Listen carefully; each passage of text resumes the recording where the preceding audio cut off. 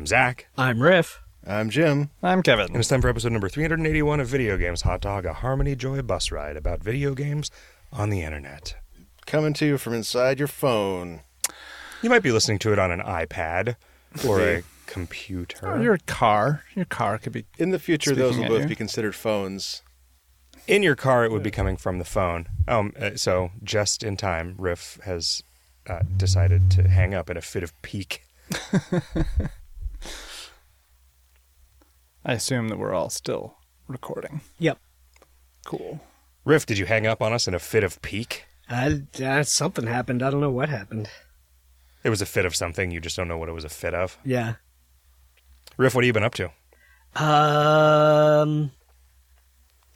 Just kind of mostly just sort of nervously awaiting dealing with an airport and then being not in my typical environment for like a week and a half. I know this is going to be the longest trip you've taken since you moved. Nearly, We're I going mean, to not counting not like counting Christmas. Yeah. Well, we're going to, but that's also your environment. At Christmas, you just go to I'm assuming that your parents have reconstructed a scale model of your environment in your grandmother's environment, or you have. That's what you spend your time doing. Yeah. So we're going to Boston to do the Miskatonic hunt that we talked about, and then we're going to New York to do some rooms escape. Yeah. We should book some. We should do that. We've got a place to stay and a place to stand and a lever long enough to move some to things. move the plane. What about you, Jim? What have you been up to? Oh, wow. I've been listening to a podcast which I really like called The Anthropocene Reviewed, which is conceptually it's a lot like the Omnibus Project. It sounds like it would be. Yeah, where it's the podcaster, in this case John Green, is discussing and giving stars out of 5 to various topics related to the human condition. Okay. The Anthropocene is what people refer to like the current geologic age as. Well, the one that includes humans. Yeah. Okay. Yeah. So like Anthros. he's reviewed cave paintings, for example. What did they score? I think I don't remember. I think it was pretty high though. I think Really? he liked the cave paintings. They kind of suck. Well, you should listen to his little essay that he wrote. So the big difference between this and Omnibus is the approach, which is in this case it's really premeditated, thoughtful essays that are just read aloud by one person. As opposed to like a couple hours spent reading Wikipedia by one of the two hosts and then the other just chiming in with things that they know that it reminds them of. Right. Just Or- meandering everywhere. Or stories from the Seattle indie rock scene or Jeopardy. Right. I really like it. It's Is it funny? It is funny. Okay. But that's not the main purpose of it. I think the main purpose is more to be thoughtful. Okay. How many stars would you give it? Out of 5? Yes. I'm trying to think of like anything in the human condition that I would give 5 stars just to be safe. I don't think I would give anything 5 stars or 1 star because there's always going to be something that's worse than everything I've encountered so far and better. Well, so maybe what you should is you should reserve 0 and 6 stars for those things. Okay. And instead, give me from 1 to 5 of this thing. Okay. 4.5. Okay, so pretty good. Yeah. Okay. The problem with it is that it's short and they come out like once a month. Oh, okay. So there's not a whole lot of them. So you're saying I should wait a few years and then... And then you can Binge. And then binge for binge. twice as long as I did. Okay. Speaking of the Omnibus Project, they went independent. They shed the yoke of their ad network, although there's still a lot of ads, and they're the same ads. Yeah, so I don't know what haven't the fuck. really figured that out either. This also has those ads. But I have never been. But he takes the same approach to the ads that he takes to the topics. He writes a small essay about them? Yes, then it's always at least a little bit interesting. And I've never heard a podcaster make me believe more sincerely that he actually likes these mattresses. I've been listening to Conan O'Brien's podcast, which is fucking great. I believe it, but also like I feel like it's shouldn't podcasts be the province of people who aren't on TV? Does he interview people? He does. And what is it called? Conan O'Brien Needs a Friend. Oh. It has come in as one of the most listened to podcasts ever. I think it's been around for like a year. Wow, is my impression of it. It's so good. I think you would like it a lot, Jim. Yeah. It's a lot about the sort of day-to-day anxieties of people who make things. Same ad reads in every episode, and it sucks. They just like splice them in. Yep. That's annoying. It's like it was funny the first time, his Right. funny ad read about the mattress company. I don't remember what company.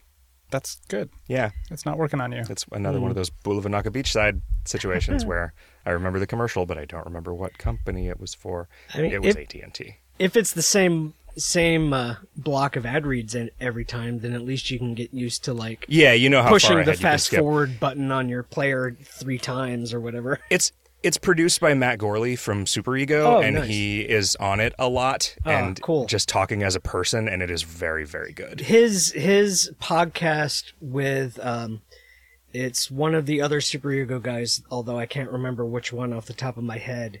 They had I think it is over now, but it ran long enough that there's a lot of them. They did a podcast called Pistol Shrimps Radio, which was just them doing play-by-play commentary for like local amateur women's basketball in LA because like one of their girlfriends or wives was on this team.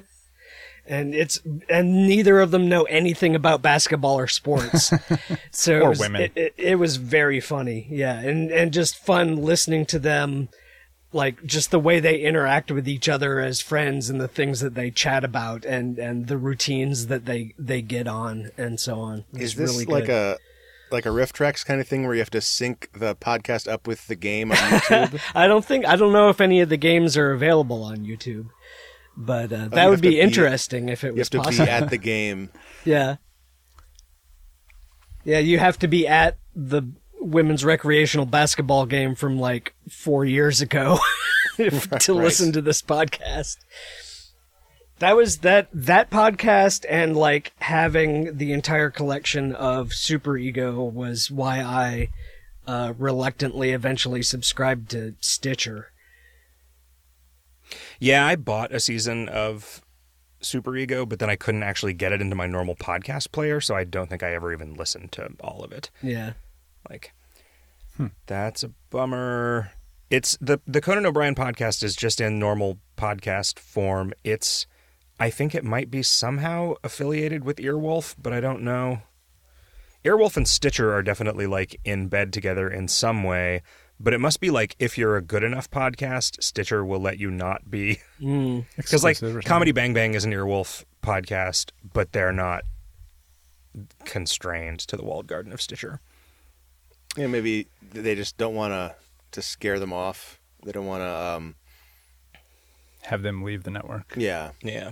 It was interesting, like hearing John Roderick on the Line talk about the deal that they had with the Omnibus Project was enlightening, I think. So the deal that they He wasn't specifically saying that this is what it was, but he mentioned that, and then he started talking about a common thing that could happen when you made a record deal, which is that the record company doesn't really have a plan in place for a modest success. Like a podcast, say, that was popular enough to be quite a bit of money for like 2 guys, or a band that was successful enough to make quite a bit of money for 2 guys. They have a deal with the record company where that ends up being no money for those 2 guys. Whereas if they had just done it on their own and reached the same audience, that it would be a nice living for them. And that seems to be the state that they were in. They didn't like the number of ads they had on the Omnibus Project either. But they've gone to Patreon. I don't know. When I looked at it, it hadn't been up for very long. I don't know how well it's doing, but are they still going to do ads or no ads? they now? have been, and they're a lot of them are the same ads. They're like the like Postmates ad that they already recorded or whatever. They might have contractual obligations. Yeah. Who was their network? Do you remember? How Stuff Works. Oh, interesting. Weirdly, like when you listen to those podcasts now, sometimes they'll play the ad is about to start sound, and then the ad finished sound, which is the same sound immediately afterwards. There just won't be an ad. So like it just makes your blood pressure spike for no reason. Huh. It's yeah. I mean, that seems like a thing where you put in some kind of tagging for when it's in Stitcher or whatever, so that even if somebody listens to it 10 years from now, they're hearing whatever ads. Right. I mean, you know, that's fucking fine, I guess.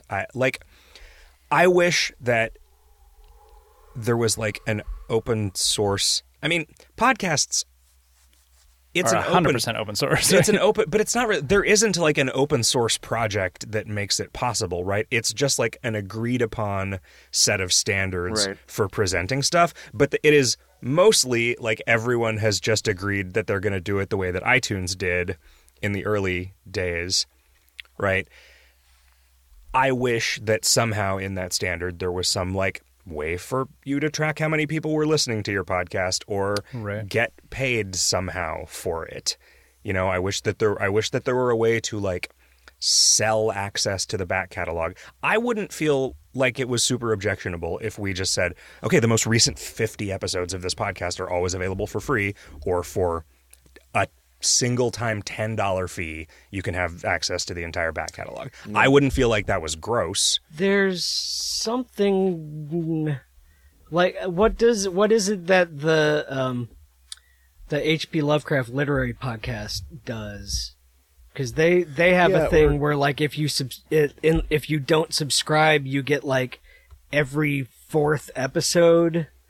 And then, or the Duckfeed people do something like that. Well, they just have a Patreon. Like, they have a special Patreon feed. They do, but it also gates your access to certain the archive, content. Doesn't it? Yeah, and to the archive, yeah. I thought it did not. That changed. Oh, okay. Yeah. I mean, and I think that's probably just because Patreon added some features that let them do that. But still, that's like Patreon's infrastructure, and I don't trust Patreon to not fuck itself into a trash heap. Now that it's public. Is it public? Did it go public? No, it just that it has always been VC backed. Yeah. Right? Or maybe it actually started, like maybe there was a guy that started it, but I don't think so. Yeah, you can't trust anything VC backed. Pamplemousse, the band, right? Was it? Did they just do it? Like, was it like an actual garage startup? I don't remember. I don't know if they got VC funding immediately or what, but I know one of the people from Pamplemousse, but I'm pretty sure they had VC funding from the beginning. Yeah, I don't know. I don't know the like the nitty gritty of the details, but like they were like dissatisfied with sort of the ability to like fund their tours or whatever. And Patreon is great. I worry. Yeah. Well, it's the same thing where you can't venture capitalists don't care about a modest success. Yeah, like just the derogatory lifestyle business, right? For something that's just profitable, that's just doing good things, and like that is the thing that is like what people generally think of when you talk about a business. Yeah, right. Is like a guy finds out he's good at making signs, and so he becomes a sign maker, and if he does well enough, he hires another guy to make signs with him. Right. Nope, lifestyle business. Fuck you, sign guy. Yeah. Your signs are for babies. Yeah. What have you been up to, Kevin? Mostly I've been eating fancy meals. It's true. Seth Rosen. That's a hobby. Seth Rosen is leaving us, and so he's been having a lot of fancy dinners. Organizing a bunch of fancy dinners. And they've been really good. Yeah. All 3 of the places that I went to in the past week were places that were new to me in San Francisco. Oh, you had not gone to the Progress. Correct. But you didn't like the Buttery Boy. I did not like the Buttery Boy. So the Progress makes a Buttery Boy, which is a Manhattan made with bourbon with butter, like butter dissolved in it without the fat. Burned, yeah. What? Like it's a weird. What else is there in thing. butter? There's things that make it taste like butter. Yeah. And so it's kind of like you get like an essential butter powder. Weird. So it tastes like butter, but it's not greasy. Okay. It's weird. Oh, weird. But it also tastes like kind of tastes like burnt It's butter. burnt. Yeah, you have to like the taste of like brown butter. Yeah. And I didn't hate it. I would have finished it, but like they weren't as good that night as they had been, but they might have just not been as remarkable. There was just a blog post. I don't know if it was by the chef there or whatever about how it was done. So I tried it at home and I got pretty close. And then I went in and I asked the woman behind the bar if she knew what the proportions were. And the guy, I'm pretty sure the owner, just overheard me asking and just came over and told me. Wow, that's great. I don't remember. I have to ask again. But yeah, you just melt it. You burn a lot of butter and then you pour that liquid into some whiskey and shake it up. And then you put it in the freezer. And all of the stuff solidifies on the top, and you remove it, and the bourbon that's left just tastes like butter. But you can reuse the butter a bunch of times, he said. Oh, gross. Maybe we got like a late got a later batch, yeah. Late butter batch. You can also do the same thing with like bacon and shit, and people like have bacon infused whiskey and like other novelty flavors. Butter is like an elemental enough thing that I don't. I guess butter feels less ruinous in general to the original like cobalt intent of a thing than bacon does to me. Butter feels like salt. Like adding salt to a thing is fundamentally different than like adding bacon to a thing. I can't think of anything that's in the category of bacon. That's weird because butter is like several steps removed, right? Like it's milk from an organism that's been like the whole churned. cuisines are based around it. Yeah, like, it feels like an elemental ingredient. That's like so it's weird. In an MMO, it's a thing you buy from a vendor as opposed to a thing that you make out of. Yeah, same deal with cheese, but they're also both extremely complicated, like specific things that arose from this particular culture. Cheese is cheese is significantly more complicated than butter, though, right? Like, because butter just comes out of, like, you churn milk and you end up with some cream and some butter and some skim milk. Whey. Yeah, I don't know, man. Yeah, I don't either. But that's basically the interesting thing that I've done in the past week is just had really good meals. We had the most food asshole food item. Are you talking about eating ass, Zach? No. It's ridiculous. Okay, so this is pretty nuts. It was a twice baked potato. This was a side for another dish. It was just a side alongside a meat dish. It was twice baked potato. So like mashed potato, although not really, right? It's sort of just the interior, like the mashed potato part of a twice baked potato, but it was served as a twice baked potato.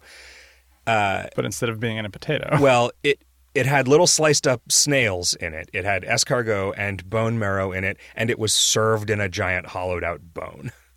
What? What kind of bone? Femur. Human femur.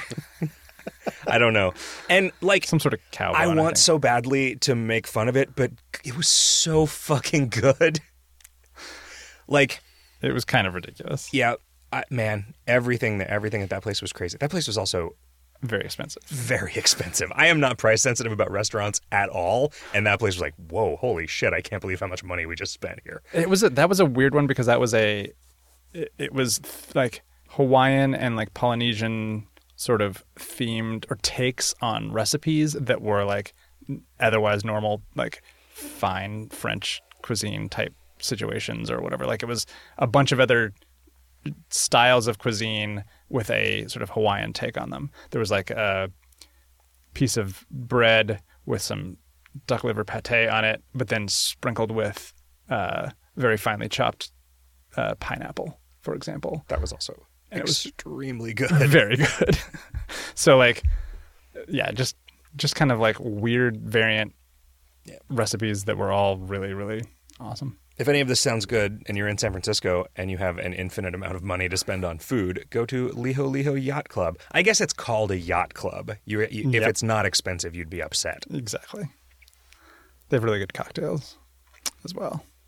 I think I was just drinking beer. You were.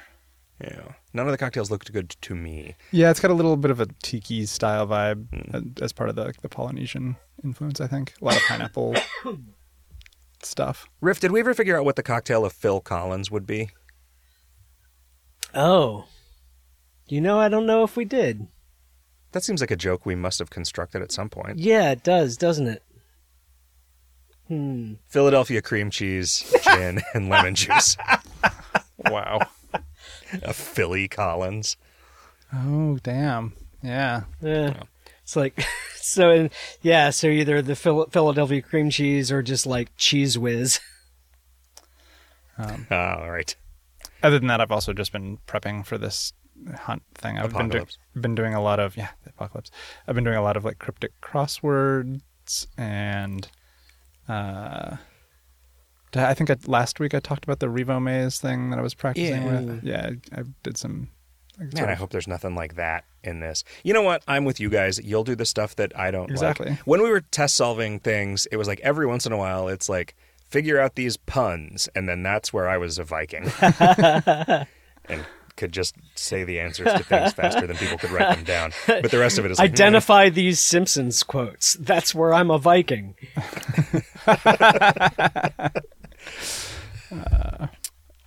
I have not been prepping for that puzzle thing, but I did spend Monday prepping for an unexpected colonoscopy. It wasn't unexpected. It was.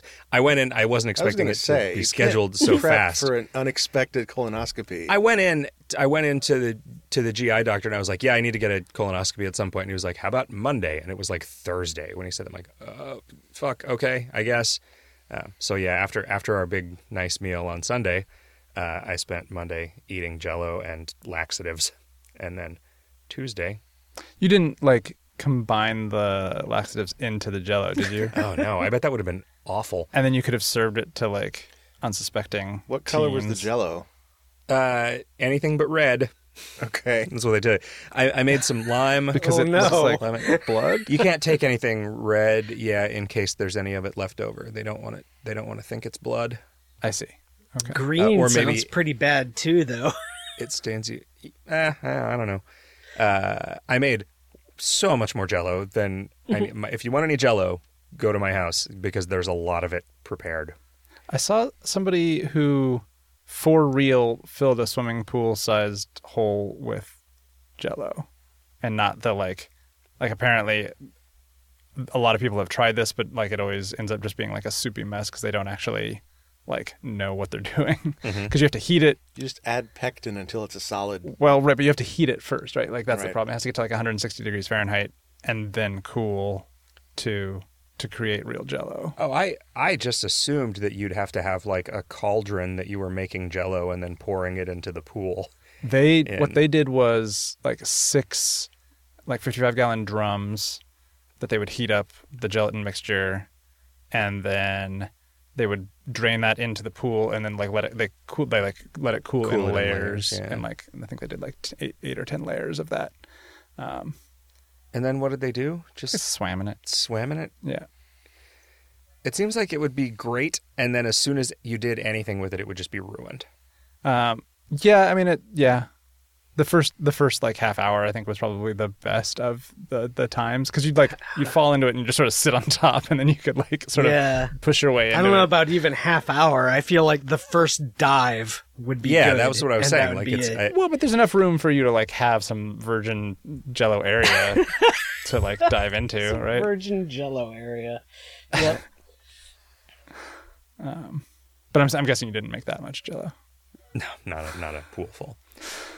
I would just worry that like they would have non-intuitive swimming properties and I would drown. Sure. I don't think you can drown in Jell-O. I think you can only drown in water. You can breathe Jell-O. Oh, I see. It's you call it something else. Yeah, right. When in the abyss where they breathe that pink Jell-O. Right. That's real, and all it is strawberry Jell-O. Right? Yeah, it's not oxygenated or anything. It just turns out that the flavoring they use to make strawberry Jell-O can be processed by your lungs into oxygen. Yep. It's just delicious enough that you go on living. You could also just breathe strawberries in a pinch if you had to. Yeah. If you're underwater. They're lumpy, so it's harder. Sure. Did you guys hear that the current sort of popular banana is probably going to go away soon? Oh, again? It's about time. Is there actually like a blight? Yeah. Well, so there has been for years, except in South America, where most of the bananas that we've been eating have been coming from. But now it's in South America. Yeah. Yeah. And there is no variety of banana that is resistant to this one. There's no replacement this time. Huh? There's no replacement this time. So So yeah. it's And gonna apparently be- this replacement is like just orders of magnitude less exciting Yeah, that's than the what there was in original. the Yeah. 100 years ago. Is that true? I feel like I looked. It was apparently this is bland by comparison. Like the hyper banana flavored The Big candies and Mike. stuff that you have. Yeah, but That's closer. But these to bananas are like bananas that you go and buy at the store today are still pretty fucking good. they're- Like I don't know that they're I good. don't know that like oh imagine this but with any intensity turned up 4x. I like But we don't know. Like we just have no. I've never eaten the Gros Michel or whatever it's called, the Big Yeah. Mike. So I just have no idea what it would taste like. Yeah. And I have to trust the people who have and say, no, the Cavendish is bullshit. Yeah. I don't know that I do trust the people who have to like. I mean, like I don't trust old people to know whether the kids today are all right or not. You know, I don't trust anyone to evaluate whether a thing from their childhood is objectively better than a thing that replaced a thing from their childhood. I wonder if because there I think there's an are intense. any But places that their are opinion- still growing the old one that we could Yeah, try. I think they exist. They're just you can't create them in mass quantities. It's all these fucking monoculture farms that we have. It's like everything that we eat today is going to eventually the opinion of That also which- has allowed us to feed a population of many billions more people than which is also problematic, right? able Like, to before. Not good for the earth, right? Like all of this goes hand in hand and is like bad. What's the Earth for? Well, not good for much longer. That's Well, listen, like we're gonna die, Yeah. and then something else will live. Yeah, and Like, that something we're else not gonna won't have destroy the decent Earth. bananas, and they're going your to be like, offspring. Are, Fuck those are guys. Gonna have to Well, I deal think he with meant this. we on a longer term. No, I mean we like humans. Like we're not going to destroy the Earth. We're just going to destroy the livability of humans on the Earth, and then there will be other stuff living. It's entirely possible that we could cause an extinction event that would just wipe out all life, and the planet itself would survive, but like no living things would. There's shit living, like there's bacteria living in like the magma flows under the ocean. Sure. I feel like life is pretty good. Life is pretty sustainable. Macro scale life might It seems die. pretty resilient. I don't know that I yeah. believe that humans are capable of doing I anything would- on the order of even like a reasonably I would be- large so- asteroid hitting the Earth. If We've we already had- wiped out. We've already wiped out 50% of the If we had a species runaway greenhouse on the effect planet. and we turned into Venus, that would be pretty bad. Yeah. But I mean, there's still for those beautiful macro green scale women on life. Venus, so some Right. beautiful green women would survive. You know, the woman who plays the mute in Orange is the New Black is the Queen of Venus, I did not know that. and she plays the Queen of Venus in The American Astronaut. Okay. Is that weird black and white movie? Yes. Yeah. Well, that sucks about bananas. Yeah. Smoke them while you got them, I guess. Yeah. Smoke those banana peels. Hey, Riff, did you ever smoke banana peels? no. Did you ever smoke nutmeg? No, but you don't smoke nutmeg. I don't think. I think you just Peanut? snort it? Peanut You just eat husks? it. You have to eat a lot of it, right? Yeah, it's like an entire nutmeg nut ground is I the just way looked that up- works. It apparently sucks pretty bad. I know a guy who tried that while he was actually in the Air Force, living on an Air Force base, and had an Air Force base communications center job, and took a dose of nutmeg, and then had to go to work for like 4 days, still kind of tripping on nutmeg the whole time, and it sucked really I thought you were going to bad. say he was in the military, so he had access to America's vast Yes, vast reserves of nutmeg. military nutmeg. Military grade military nutmeg. grade nutmeg. I just looked up what clove cigarettes were because I was just like, I'd heard about this thing probably 30 years ago. Aren't they made out of cloves? So I thought they were like an alternative to tobacco, but you make them, Aren't they just tobacco? they're mixed with tobacco. Yeah. It's the herb or spice or whatever it is, clove mixed Yeah. with tobacco. Yeah, they wouldn't be any good if they didn't have tobacco in them. Yeah. I don't know. I was hoping that this was like some hipster was just literally just smoking smoking some herbs. I heard that they get the tobacco from cigarette butts that they pick out of the gutter in India. Oh, that's recycling. That's efficient. I think that's beaties anyway, not cloves. Oh yeah, I think you're right. That is beaties. I don't remember what they were. The Wikipedia page called them like cracklers or something, like the crackles. They Never didn't heard of call that them one. clove cigarettes. What? Yeah. That's. I've never even heard that term. It's. I think kind they of don't call them strange. cigarettes anymore It's because probably of the, because I misremembered it. they're not marketed in the U.S. as cigarettes anymore. They can't be. I think they have to market them as cigars because they were subject to the flavored cigarette ban right. that Obama passed early on. Aren't flavored cigars also banned? They are not. Oh. So super effective. Huh. Were menthols like a special exception to that or something? I wonder, are there still menthols? I think so. Is menthol I haven't bought a pack flavor, of or is cigarettes in a long it time. Just just like a mint flavor. sensation? It's menthol. It's a flavor and a sensation. I mean, the whole It's a taste sensation. the whole perceptible, like, it isn't just like tasting it, but the way that you experience a cigarette is to taste it, right? Like it's not, and Right. smell it, I guess. I mean, it's not. If Creme cigarettes, de menthol. if cigarettes were no longer allowed to taste like anything, it would be great. Also, if they were no longer allowed to smell like anything, that would really improve my life. There's that organization for smart tasters, Mentha. Okay. Okay.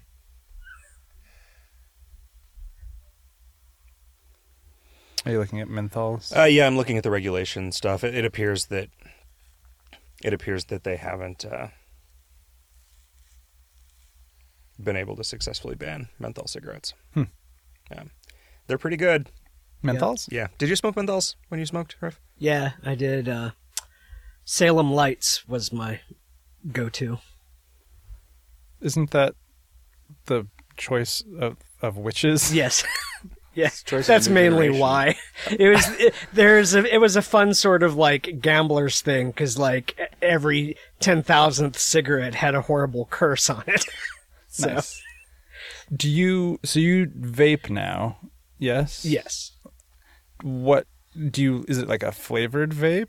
yeah, it's not extreme in the way that like you hear about people vaping birthday cake or whatever. I just have one that's it's actually a menthol one. It's like menthol and lemon is what I mainly use, and then when I get bored of that, I switch to one that is basically like a clove cigarette. It's like tobacco flavor plus clove flavor. Do you have a sick rig?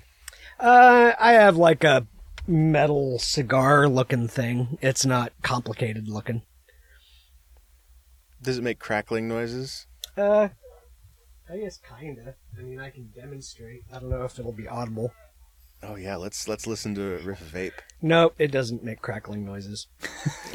That might actually be only if you fuck up and liquid gets into a place on the heat element where it shouldn't be. Right. Well, now that we've debased ourselves to the point of listening to Riff Vape, should we talk about video games? I just want to listen to Riff Vape some more. I mean, I can continue to do it as we discuss. Oh, video great. games. Okay, good, a nice background. Oh man, are you noise. always vaping? Are you ABV while we're on this podcast? Not typically. But if you can't hear me, then I am now. Are you gonna be vaping so hard for this entire puzzle hunt? I would not try to bring the bottle of vape juice and all this shit through airport. Couldn't you preload your vape dildo with enough vape juice to last a week or two? No, this tank is only worth like a day or a day and a half. I do have Jesus. some smaller things that are like straight up like e-cigarettes looking things that I will probably load up a feel like couple it's- of those. Probably easier to just like travel with nicotine patches or something like that. Yeah, or just like it's buy not a the same. pack of cigarettes when you get there or or something. that, Yeah. But Riff, would you recommend nicotine as a concentration enhancer? I don't know anymore. Yeah. So like maybe back when you first started. Yeah. Like I have no idea anymore what is the result of nicotine and what is now just the relief I feel of not fiending for nicotine. Right. Yeah, like the placation of an addiction. Because I mean, Yeah. you know, a cigarette will wire you up if you need it to, and it will calm you down if you need it to. So it basically can't be doing anything. Yeah. A cigar is a good excuse to stay seated in the same place for like an hour and just kind of relax and not be working at a desktop computer. But you still have a screen, usually. Yeah, you know, that you can play Hearthstone on. That's true. Speaking of Hearthstone, Yeah. I'm actually really enjoying this new expansion. Yeah. It's fucking great. I have been playing a bunch of like actual just Hearthstone against other people Hearthstone Yeah. too. Yeah. It's just good. It's There's- pretty good. There are so many different, fun, interesting decks, and it's like I have not gotten bored yet, which I feel like it ossified pretty fast into some archetypes last patch, and this time it seems like there's just people trying all kinds of stuff, and it hasn't really like solidified to anything. And maybe it won't, because that would be cool if it's just like there's just a bunch of interesting things and people keep playing them. That'd be cool. I mean, I don't think that they've somehow stumbled upon like the perfect meta that No. won't ossify at all. But I mean, I guess you could design a good enough meta that if there were 8 viable Exactly. strategies, then that is infinitely more variety Then than 2 or 3. if there were. Yeah, Yeah. yeah, it's pretty good. What are you rocking? I've been playing my favorite one so far has been the Quest Mechathon Warlock, which is pretty great. So Mechathun is the thing that if your deck and hand and board is empty, you just automatically win. Yes. Okay. Yeah, and so it's just a lot of delay. So you're just drawing a lot to try to thin out your deck. You get the quest is in there to help you do that because it lets you draw a card and it's a 0 cost, and it requires a lot of finesse to actually play because you have to basically end with the little mech that makes mechs cost 1 less, and you have to have one of the cards that like destroys all your minions that costs 1. Yeah, so mana. that you can get Mechathun out and kill it on the same turn Yeah. with your final remaining cards. Exactly. So that Yeah. there's no chance of like it getting silenced or Yeah. whatever. Yep. But I've been able to consistently win with it pretty regularly. And then just a combo priest, like just making big minion, just a lot of card draw, and then just get something with massive stats that you just kill them in one Going turn. full North Shore. Yep. So those are the ones that I've been enjoying the most. But there's other stuff that's really cool. The battle cry, the like unique battle cry shaman's pretty fun, and I've been playing Tip to Scales Paladin. which is like a You bunch got of you got you got Murlocs. prismatic. You got a bunch of cheap Murlocs. You got Prismatic Lens, which draws a minion and a spell and swaps their costs. So as soon as you play that, it is almost guaranteed to draw a very cheap minion and then swap costs with the expensive spell that just summons 7 Murlocs from your deck. And so you just go from nothing to like a full board of crazy combo Murlocs on like turn 4. And it doesn't always win, but it's it's always interesting. Entertaining. It's always exciting. Yep. This is just like a weirdly really good expansion. Yeah. I think having quests and also just like bringing back more stuff that's like if you have no duplicates in your deck, Yeah.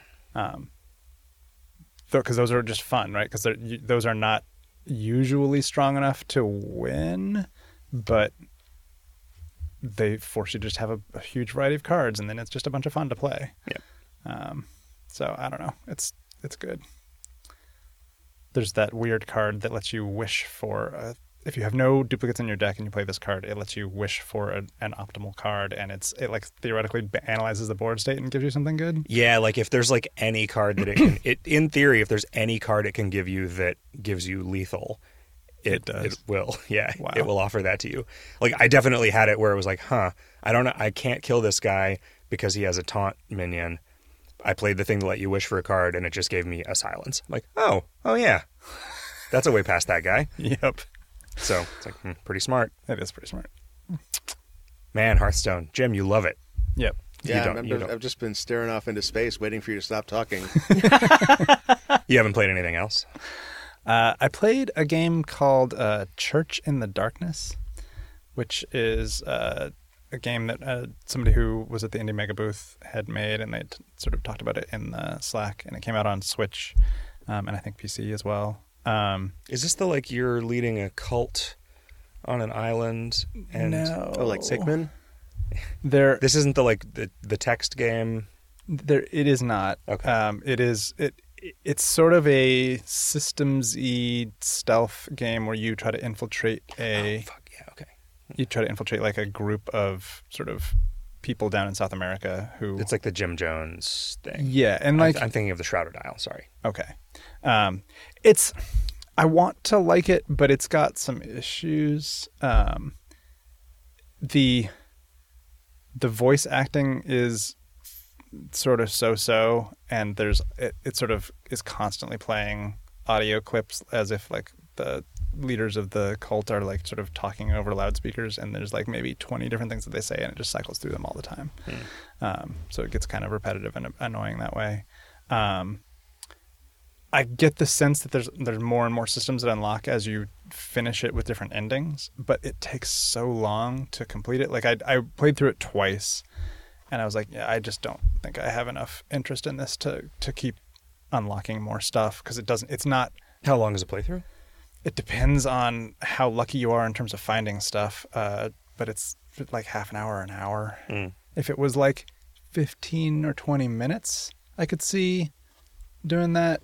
And maybe if you just go in and just shoot everybody, it would be, but that doesn't seem like, narratively, that seems like a super dubious choice. Because a lot of these people are just like innocent sort of bystanders. And so that feels like a tough choice to make. But yeah, you have to be really careful about your stealthiness around to not get noticed. And if you do, then like you lose a bunch of resources and stuff. It gets frustrating. So you have to kind of progress slowly, and that kind of makes it just drag on too much, I think. But that's about it. I've been trying to like go back and finish Mario Maker 2, like the story mode stuff, but the levels are getting kind of hard. Are you trying to beat every level, or I'm just trying to do all the jobs. Okay, so you've already finished the castle. No, I guess I've got 91% complete or something. Okay. But there's a lot of jobs left. There's like 40 or 50 more jobs. You finished the castle with maybe half the jobs left. Yeah, that seems weird to me. Well, there's just a bunch of areas. It's a lot of optional stuff. Oh, I guess that's true. There's like, you don't have to do any of them, and you get to choose which ones you do. So that makes sense. Yeah. Yeah. Okay. I've just been doing them in order, and so like I hit hard one, and I eventually can beat it. But it's just like there was one level that it wasn't one of the jobs; it was one of the side quest things, and it was you get in one of the boot things, and then there are basically no platforms. You just have to jump between like the sort of bullets, the bullet bill type things, and like that was really hard and frustrating.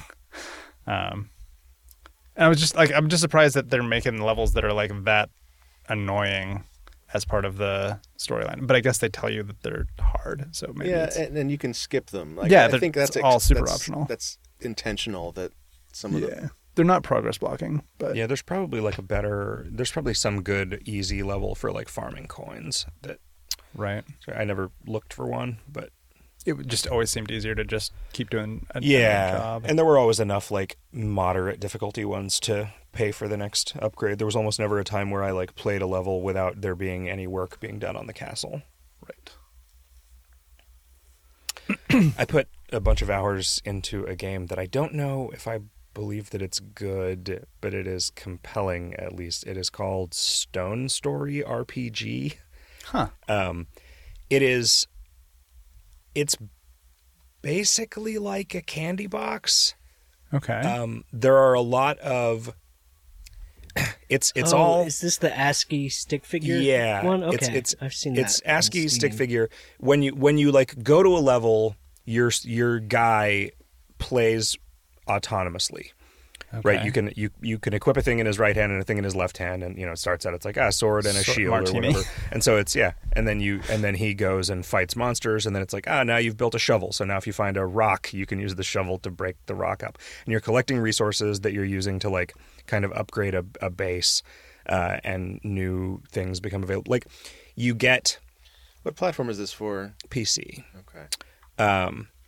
You eventually you get a thing that's like, this lets you see the stats on monsters, and so you learn that there are like elemental weaknesses and stuff, and then this like you go through enough places and it's like, all right, now you've built an anvil so you can combine items together, and then you get into this like insane system where Doodle like God. two swords become a 1-star sword, 2 1-star swords become a 2-star sword, and I'm pretty sure it goes up to, I've gotten stuff up to 8 and not gotten the achievement for getting it all the way, which that is like I think 1024. Like Wow. and you can do it, you can just be like, all right, combine 1024 swords, and it just gives you a level X sword or whatever. But there's like all of these.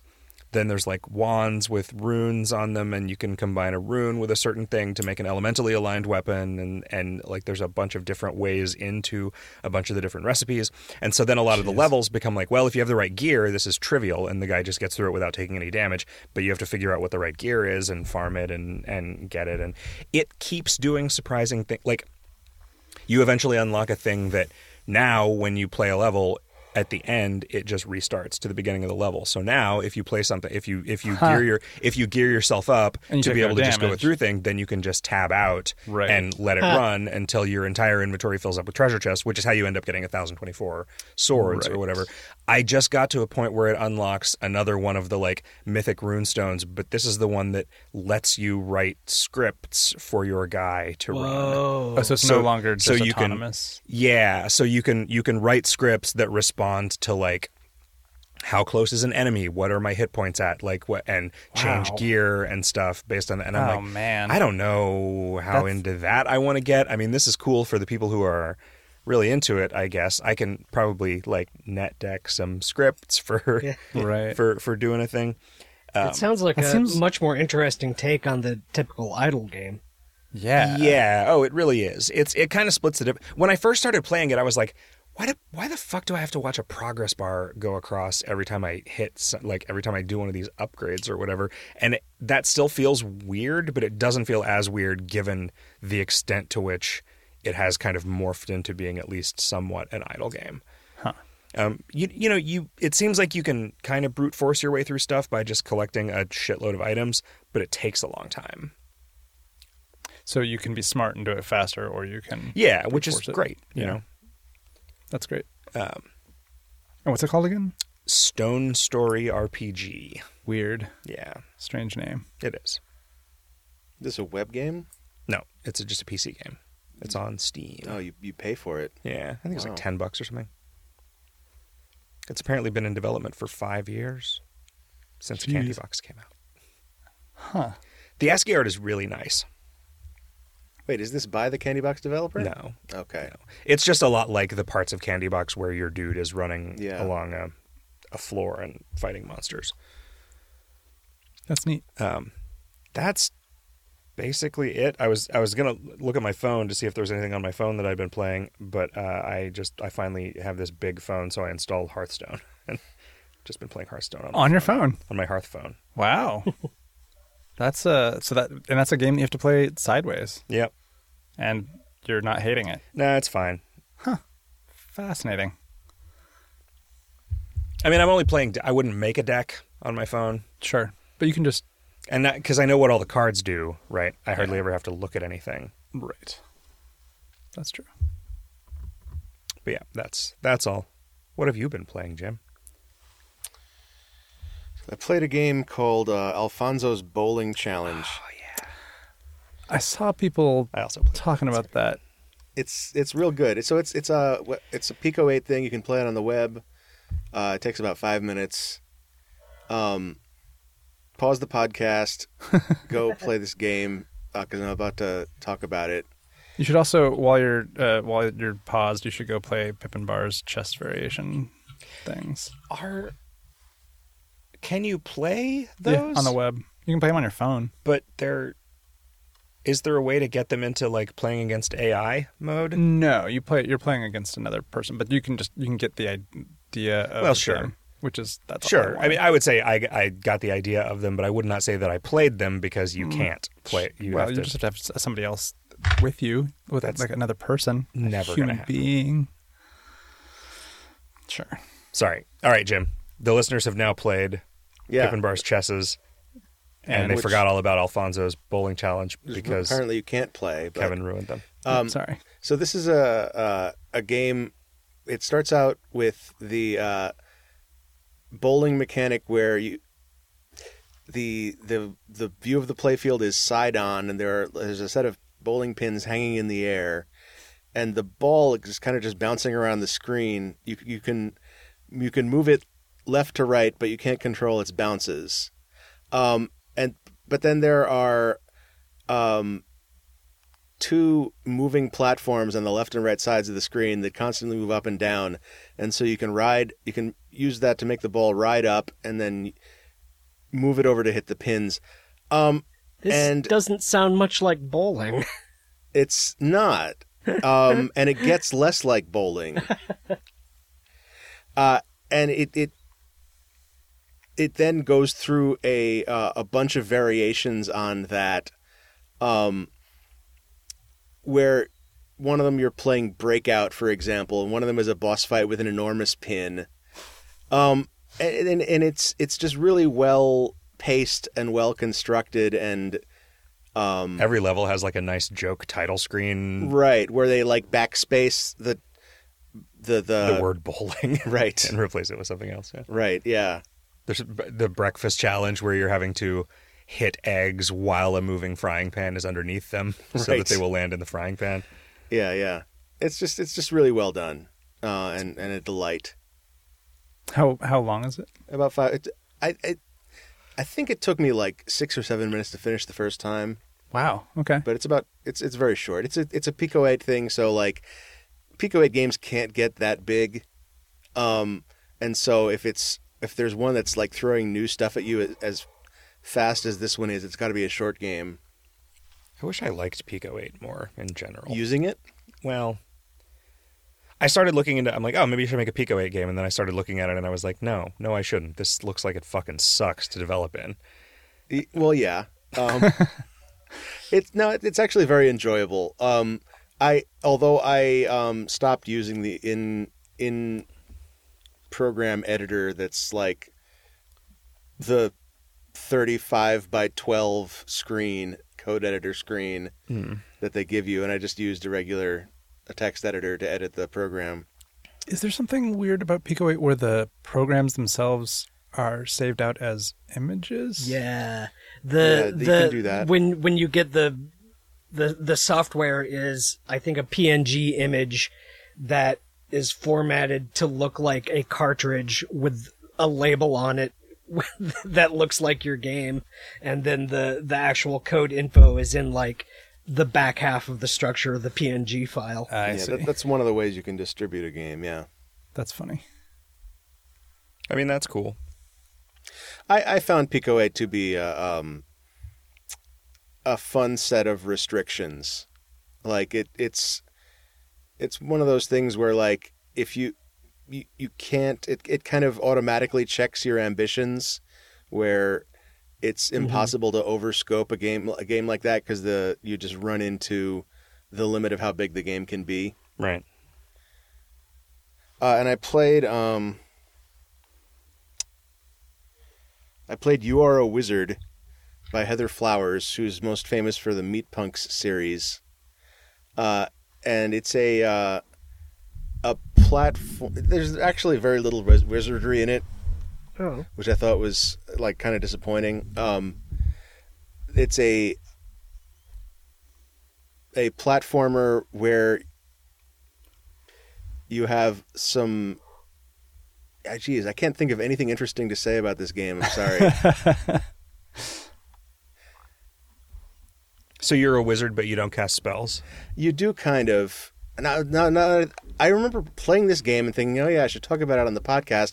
And now that I actually try to think about like, what could I say about this game that would be interesting to people who haven't played it, and I'm actually really kind of falling short. Maybe I'll come back to this next week, and next week I'll spend 5 minutes floundering about it too. Okay, that could just be a recurring segment. Yeah. Jim tries to think of something interesting to say about You Are a Wizard. Does it have realms? Sort of, yeah. It's definitely like you're exploring spaces. Oh, it's got these quiz foxes that keep showing up, where one of the foxes keeps asking you riddles that are very bad, and the other one is apologizing for the first one. But asking that you humor them, just so they feel better about it. I thought that was pretty good.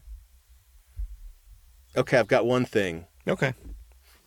All right, and I played Stranger Things, the phone game from like 2 years ago. The original one, not the new one. Is there a new one? There's a new one out on like at least the Switch, Maybe I should play that one. which is for Stranger Things season 3. This is Yeah, like the this was Super for the the- Super Nintendo looking one.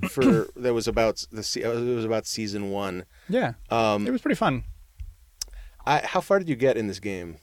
I don't know. I didn't finish it. Yeah, so the game starts out with you being in kind of an office complex, and you're solving pretty simple puzzles and engaging in pretty simple combat by tapping on the screen. Like you tap on an enemy and your dude goes over there and punches him, and then you can tap on a button and the dude pushes the button, and it's moderately entertaining. You're exploring this office complex and finding useful items, and then you finish that level, and it turns out there's an overworld. There's like a whole town. Yeah, which has a ton of stuff in it. there is a lot of stuff in this game, and there is no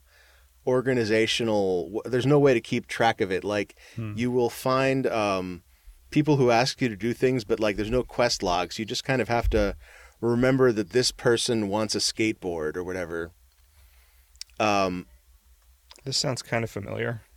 Yeah, and I will talk about that too. And I think the problem is that like a game of this apparent scope, at least, I actually never even got to what I assume was the second level.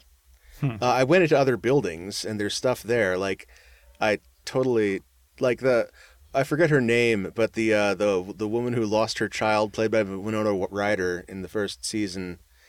I went into her house and destroyed her toilet, because that's something you can do with every toilet in the game. Destroy it instead of flushing it. That's right. You tap on it and you just Don't know your own strength. Is it somebody Byers? Was it Castle Byers? Was that his Yeah, thing? So he's Will Byers. sure. She's Natalia Byers. Okay, got it. I destroyed Natalia Byers' toilet. And I just changed her name to be BYER''S because that's easier to say. she gets I feel like in the first season of Stranger Things, it felt like Winona Ryder was like failing to play a character her own age, but then like in the second and third season, she just sort of plays herself, and it's way better. Just an aside on Winona Ryder. I feel as a middle-aged man that it's my place to criticize the performance of a woman in an entertainment property that I like. So yeah, were you just Destroying toilets. option paralysis? It was mostly like that. That made me not trust the designers. And so I kind of just petered out. I keep meaning to get back to it, but then like, and it's weird because like I kind of got excited about this game because games where you explore a space on a phone are actually pretty rare. Like, and this is very much in that vein, but it just feels poorly made. I wish you could play it with a controller. Like, I feel like one of the things that makes that kind of game a thing that you'll stick with is it being satisfying to sort of move around and fight stuff, and it's just not. Yeah, like, it was not that for sure. action game touch controls are just like, meh. Yeah. What about you, Riff? I played through an entire randomized run of Order of Ecclesia for the DS. It was Yeah? pretty cool. Was it hard? It started out super hard because it took a long time before I found a useful weapon. Basically it started out real challenging, and then as stuff opened up and I found some usable weapons, it became pretty easy. And then at the end, it got a little bit harder again because the scaling on the enemies caught up to where I was. And so at like near the end, it became like standard Order of Ecclesia difficulty, which is actually kind of hard for the trilogy as a whole. But beat it without too many problems. I kind of had to cheese the boss with a particular weapon combination, but it worked, so I won. So hooray! But yeah, it was really fun. Just admittedly, a lot of what I found super fun about it was that the randomized Markov chain dialogue for everything was super stupid and hilarious most of the time. But also just that it's a game with good gameplay anyway, and having like a totally new like randomized map to go through is just going to be fun. Like if you like this game, here's a way to have more of it in combinations that you weren't familiar with. And at like for like the first half of the game, you're going to be probably limited to weapons and skills that you never really used very much because that'll be all you have. So it's interesting. And you don't feel like that an authored version of it. The authored version is definitely superior? better. Yeah, but like the authored version of it can only be really good once, and then there's no surprises. So I feel like that just forces that right there makes me just want to play other Metroidvanias. Sure, yeah. And so I just do that, and yeah, that's valid. Like the idea of a randomized one, like maybe it would be good, but I feel like most of the time what I enjoy is the seeing how the designers sort of make things interesting with different systems and different the limitation on that, of course, is like up and stuff. Always finding new ones of those, right? Yeah, sure. They take a long time to make. Yeah, compared to how long they take to play. And that was interesting. The other thing I've mainly been playing is the fan translation of Rocket Slime 3. Right. Which is pretty cool. It's basically Rocket Slime again. It's not very different. The main differences are that you have like a full world map, and all the continents are shaped just like Earth. So I guess the implication is that the Dragon Warrior monsters have conquered the entire planet, and there are no humans anywhere. So good on them, I guess. And it's instead of it being duels in like battle tanks, it's all pirate ships. And instead of those duels being like one and done, like you encounter, here's a place where you're going to have a duel now when you're wandering through a level, all of the duels are out on the world map as you're like traveling from one city to another city.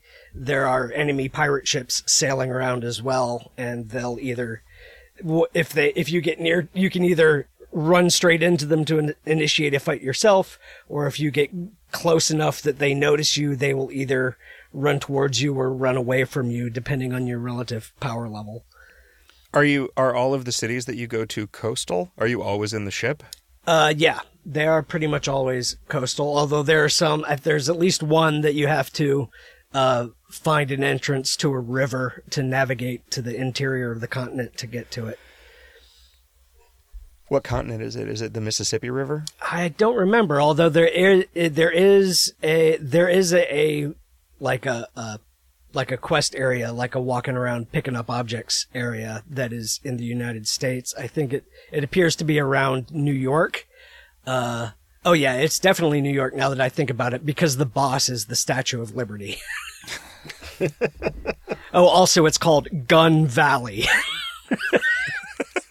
So if you're wondering maybe why this hasn't been localized for an official release in English, this might have something to do with it.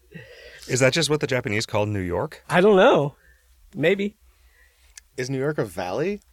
Well, if you graph every city by how many guns are in it, and also alphabetically, then New York is a valley. But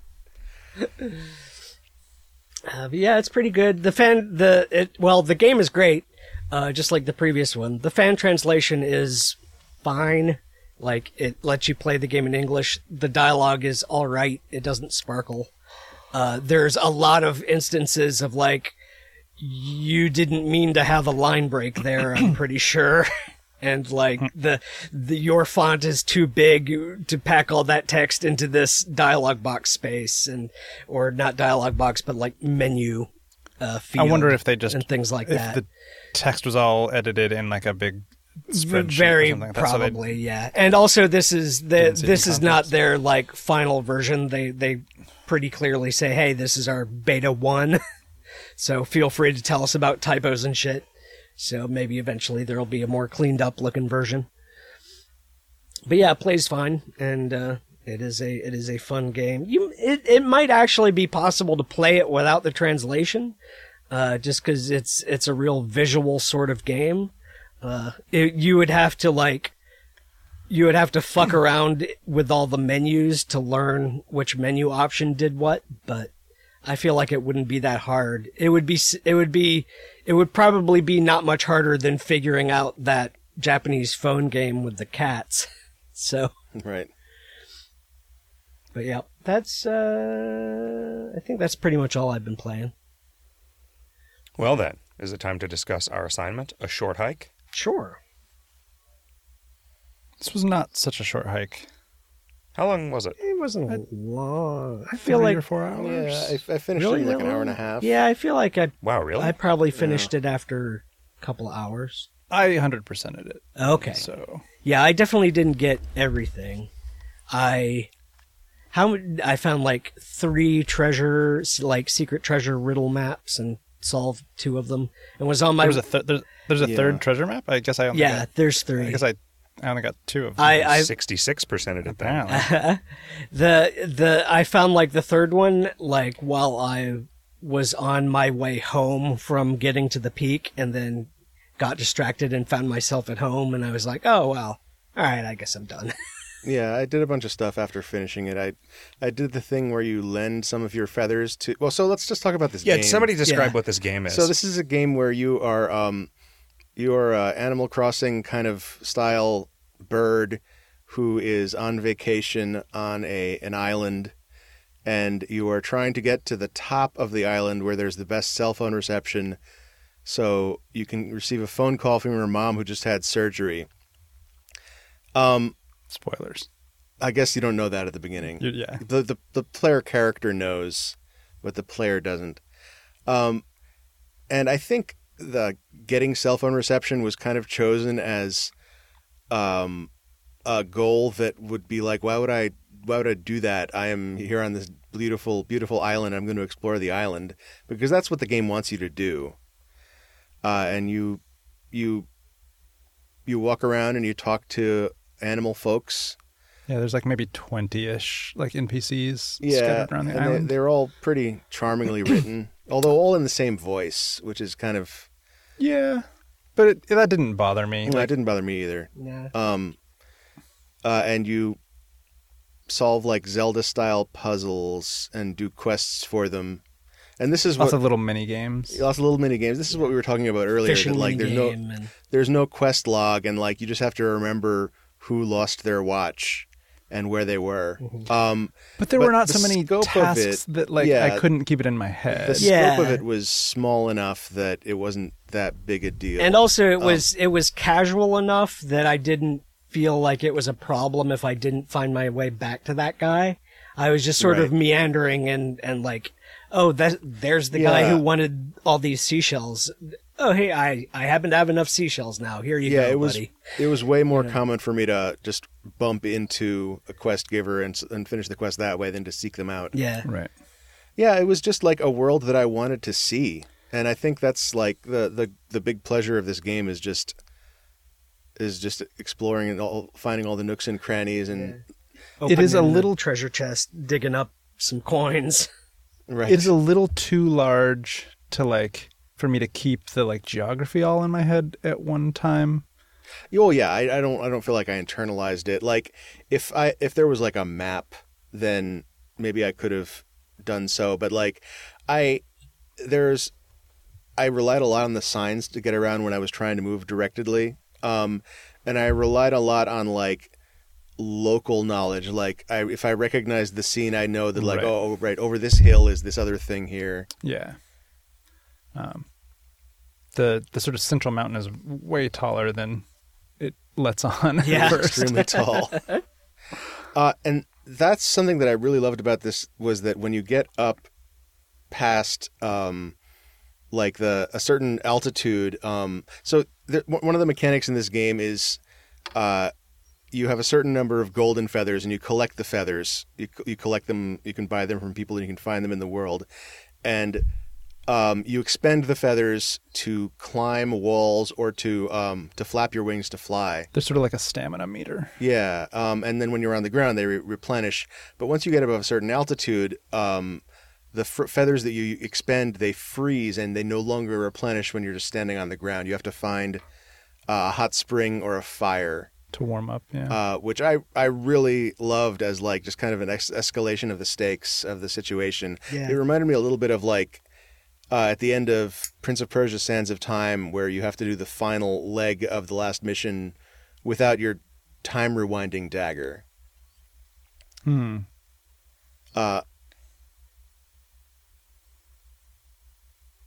Yeah, I really. So one of the things that bugged me about it was the weird forced low resolution rendering.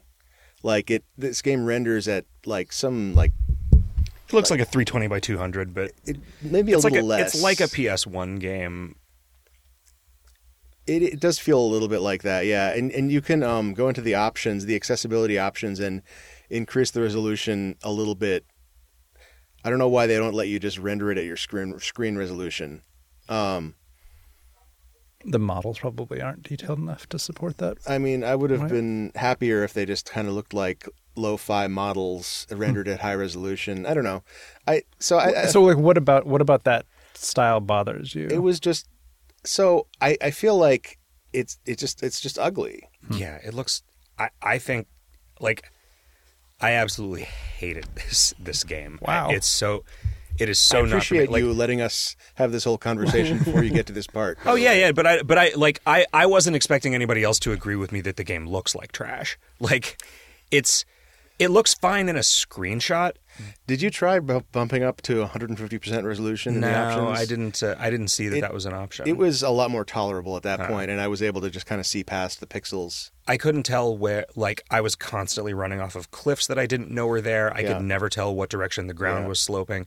Like, I just had to quit playing this game after like 15 minutes because I was so angry. Yeah, the Like- camera is a big problem. It's abominable. the camera is intentional. Yeah, Right, I like, didn't 'cause notice they any use it- trouble with it. They use that to like hide stuff. Really, Riff? You never accidentally went the wrong way because the camera flipped around while you were moving? Not real. I mean, I didn't. There were a couple times where like, oh, camera flipped real weird there, and I went back the other way, and it flipped back, and I continued on my way. Yeah. It didn't bug me. And, Yeah, it was only like up. I did not test this, but my suspicion is that it's designed that the camera is always pointing towards the center of the island. that it's built on like No. concentric it's rings? more complicated. Is than it more that. complicated than that? It's kind of like that. I mean, Yeah. the island is not round, so there are And also times when there's it's like spoilers, another island. there's 4 islands. Yeah. Yeah. Yeah, I it's found sort that of a other island, cluster. and then it took me probably 10 minutes to swim back from it because basically every time the camera randomly pans somewhere between 90 and 270 degrees, I now have no idea which fucking direction I'm going, and so I try to reorient myself, and the camera just wildly pans around again. Like, I spent almost the entire time that I was playing the game swimming and just swearing at the camera. Because That's a really bad experience. it's so bad. It is unbelievable to me that you guys just said that you didn't have any issues with the camera. Yeah. I mean- I also didn't spend any time swimming. So But even just, I feel like about half of the time my character was not visible on the screen. So Because did you ever use the mouse at all? Yeah. I mean, because that helps you a little bit. I only found out I feel like I would have had a worse impression of the camera if I'd tried to use the mouse and it let you move like 3 degrees. Yeah, it lets you move it a little bit, but not enough to mean anything.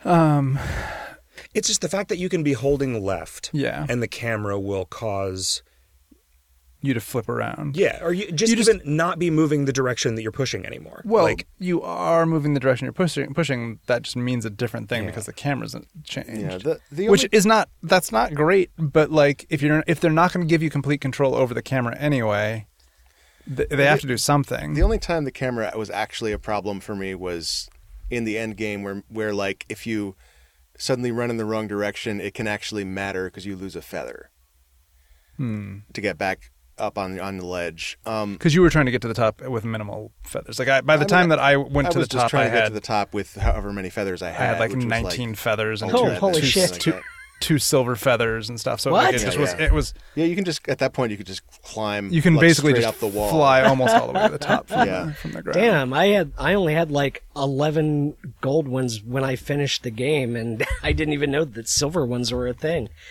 Yeah, silver ones make it so that you fly much higher for each feather you expend. So when you Huh. get 2 of them, you're like getting a lot of vertical altitude. So it's much easier to explore the island that way. I found that flying was less helpful for exploration than I feel like it should have been, just because of the fog. I kept accidentally like every time I got up high Yeah. and tried to fly, I would hit the wrong button and So just dive. what That's into causes the not that holding. is That's when not you- holding a direction. Yeah. Yeah, when you're not holding direction, but you're holding the fly button, you dive straight down. I don't think that's a good control scheme. Like, especially in conjunction with the camera, where like my instinct when the camera starts doing the flippity flip is is to to let to go. let go, until it reorients Well, itself. but Yeah, the right thing to do is just to immediately flip to the other, pushing the other direction. what an awful It's but like awful that thing to for do me. with That the was player just of a like video game. that was just Yeah, I don't think the dive. second nature or whatever. But it was like oh, the camera flipped. I need to go the other direction, and like it just Yeah, if you See, whereas for me, it's like the camera flipped. Now I have no fucking idea where anything or me is anymore, and like the compass, like fucking compass, fuck you. That's just like, hey, here's a cruel joke instead of anything that would actually make this island navigable to me, Zach Johnson. I recognize that this is just a problem with me to a large extent.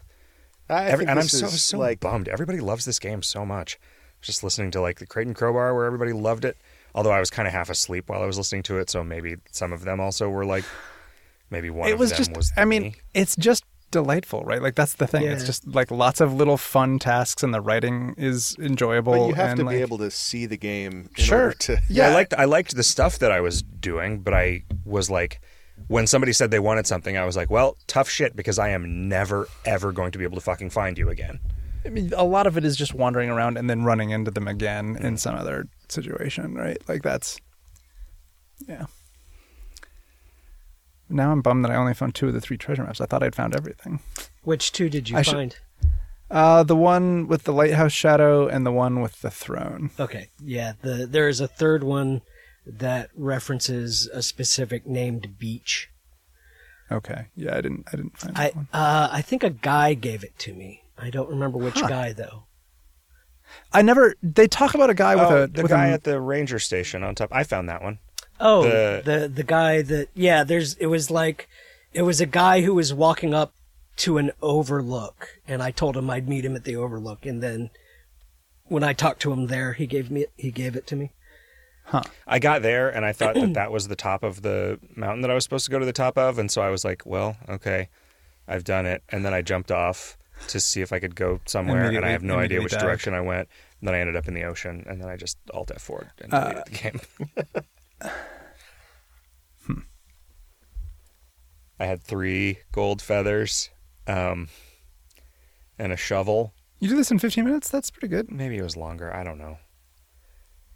I had to spend a bunch of time trying to find enough money to buy the first golden feather. Yeah, because I just kept going to the same place over and over again, trying to go somewhere different. The first thing I did was like go right instead of left at the start. So I was basically swimming around the island. Yeah, same. And you like you get some weird dialogue things because you talk to people and they're like, "What are you doing?" And you're like, "Oh, I'm climbing up to Hawks Peak." I was like, "Okay, I guess that's what I'm doing." And yeah, like eventually, because you don't know that.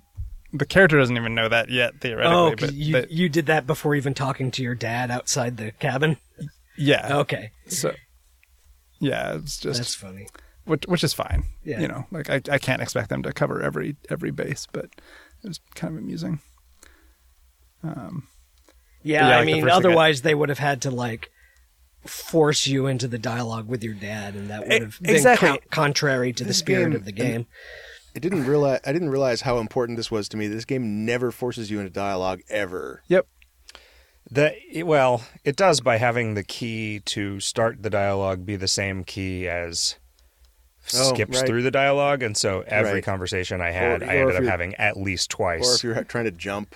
Yeah. The real bummer of the dialogue system for me in this game is that if you talk to somebody, they go through this list of things they say, and if you talk to them again after they're exhausted, they'll just repeat the last thing on the list. And the last thing on the list is often a really elaborate, jokey conversation that you just... So it requires like 3 and 4... Back and forth. Back and forth. And like maybe it was amusing the first time. Like if you talk to the guy who gives you the compass, like it takes like 15 seconds of jamming on Z to get away from them every time, which is, it's only a problem because you can't remember who anyone is. Like, or here's what they somebody. want. I don't remember if I've talked to this person before. Yeah. I mean, and all these problems are like, I don't know. I feel like they're all solvable, but also I loved this game, so I feel bad complaining about it. Like, at the end of the game, you get to fly up higher than you've ever flown before, and I forgot about the dive mechanic, and I just immediately fell down into the ocean. But even when you like are flying up there, there's nothing to see because of the fog. Well, there's the aurora. Right. Yeah. That's meant to be I think the pretty thing. Well, but you can, if you don't go crazy high, you can just start sort of spiraling down around the island, which I think is what you're intended to do, and that's pretty. Yeah, it is. Yeah, the fog mechanic is weird. I mean, I wonder if it's an LOD kind of thing, like trying to hide like terrain that wouldn't look good. Sure. Or if it's like an atmospheric thing or what. I don't know. I feel like they use it for a little bit of puzzly stuff because, like, there's the ranger cabin, and then there's a set of binoculars that lets you look from behind that, and then you can see that there's a chest there. So if you go back, you can you'll see it, but you can also I encountered it by accident. I think a lot of those like binocular things are meant to like show you where a particular chest is or something. Yeah, or some sort of secret. I feel like that sort of thing, it only really calls attention to the fact that like this bird would just be able to see things right in front of it all the time. Yeah. Like it's always a first person bird.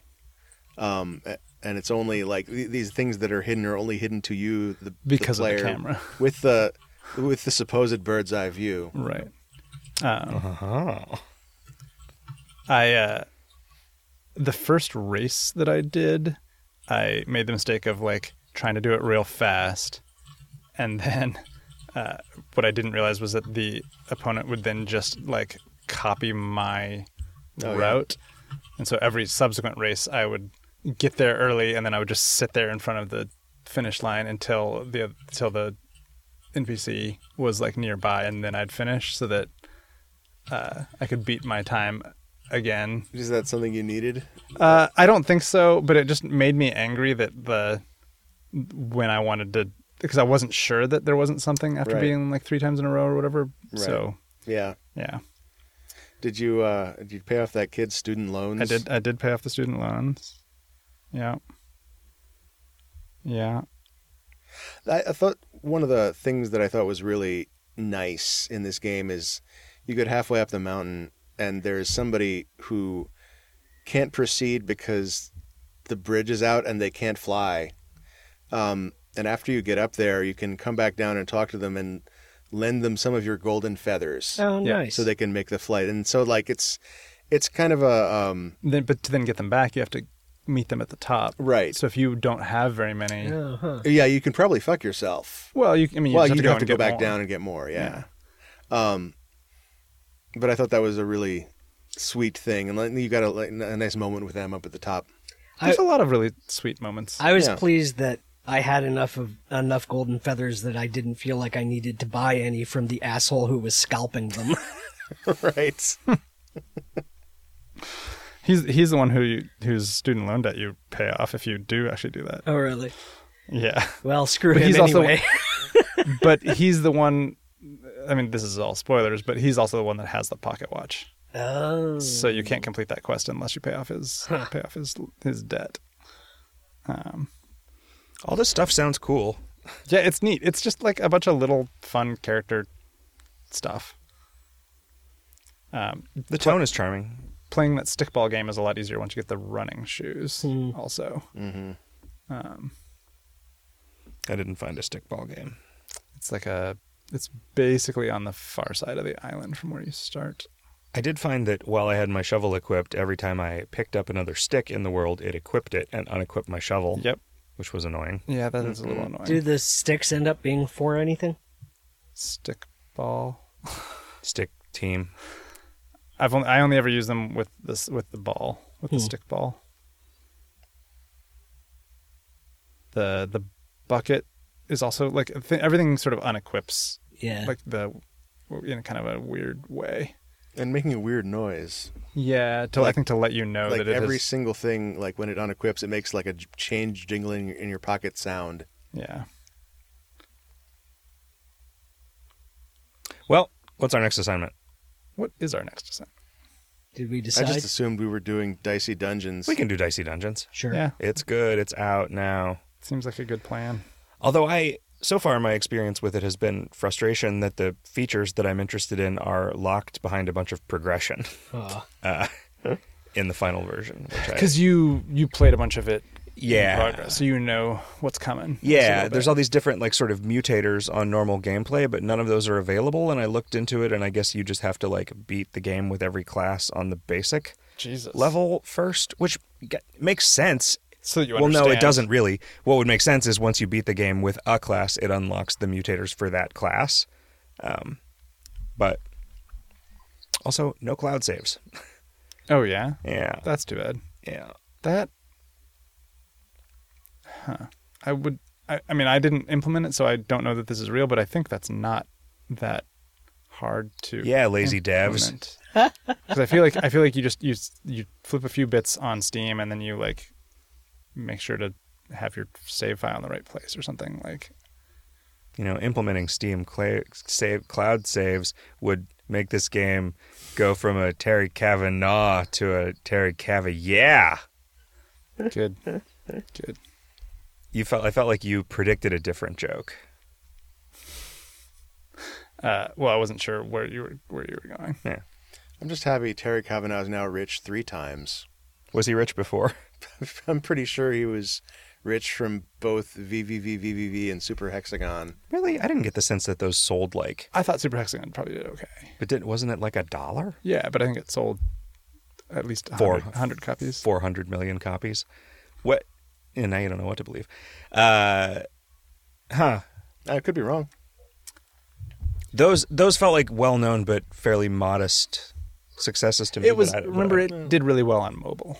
Yeah. So I think a modest success in like 2011 is still pretty good.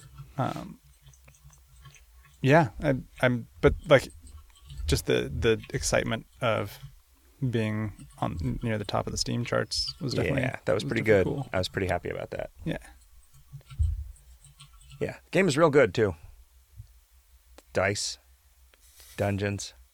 Yep. We What do you should need? cut out this discussion and just put it in the next podcast. Yeah. Andrew Dicey Dungeons. Well, we're not going to be here for a week anyway. Yeah, so just release the. We'll make a next podcast is just the It's just soundboard stuff from this episode. and the Me saying, assignment I hated this discussion. game. I hated this game. I hated this game. I hated this Well, game. you don't hate Dicey Dungeons. No, that's true. But I will eventually because Oh, that's good. the only thing I have on the Okay. soundboard for this week. Okay. That's Pretty a good relief. expansion. The camera is so confusing. I didn't like the camera either, Zach. It's okay. Gentlemen, I've had a fantastic time recording episode number 381 of Video Games Hot Dog, a Harmony Joy bus ride on the internet about video games with you, and I hope we do it again real soon. And listeners, I hope you're on a Harmony Joy bus ride of your own. Cockaboo Balaya. Have a great week, everybody. Good night. Everybody off the bus. I didn't mean to imply that listeners shouldn't join us. They should. Sure.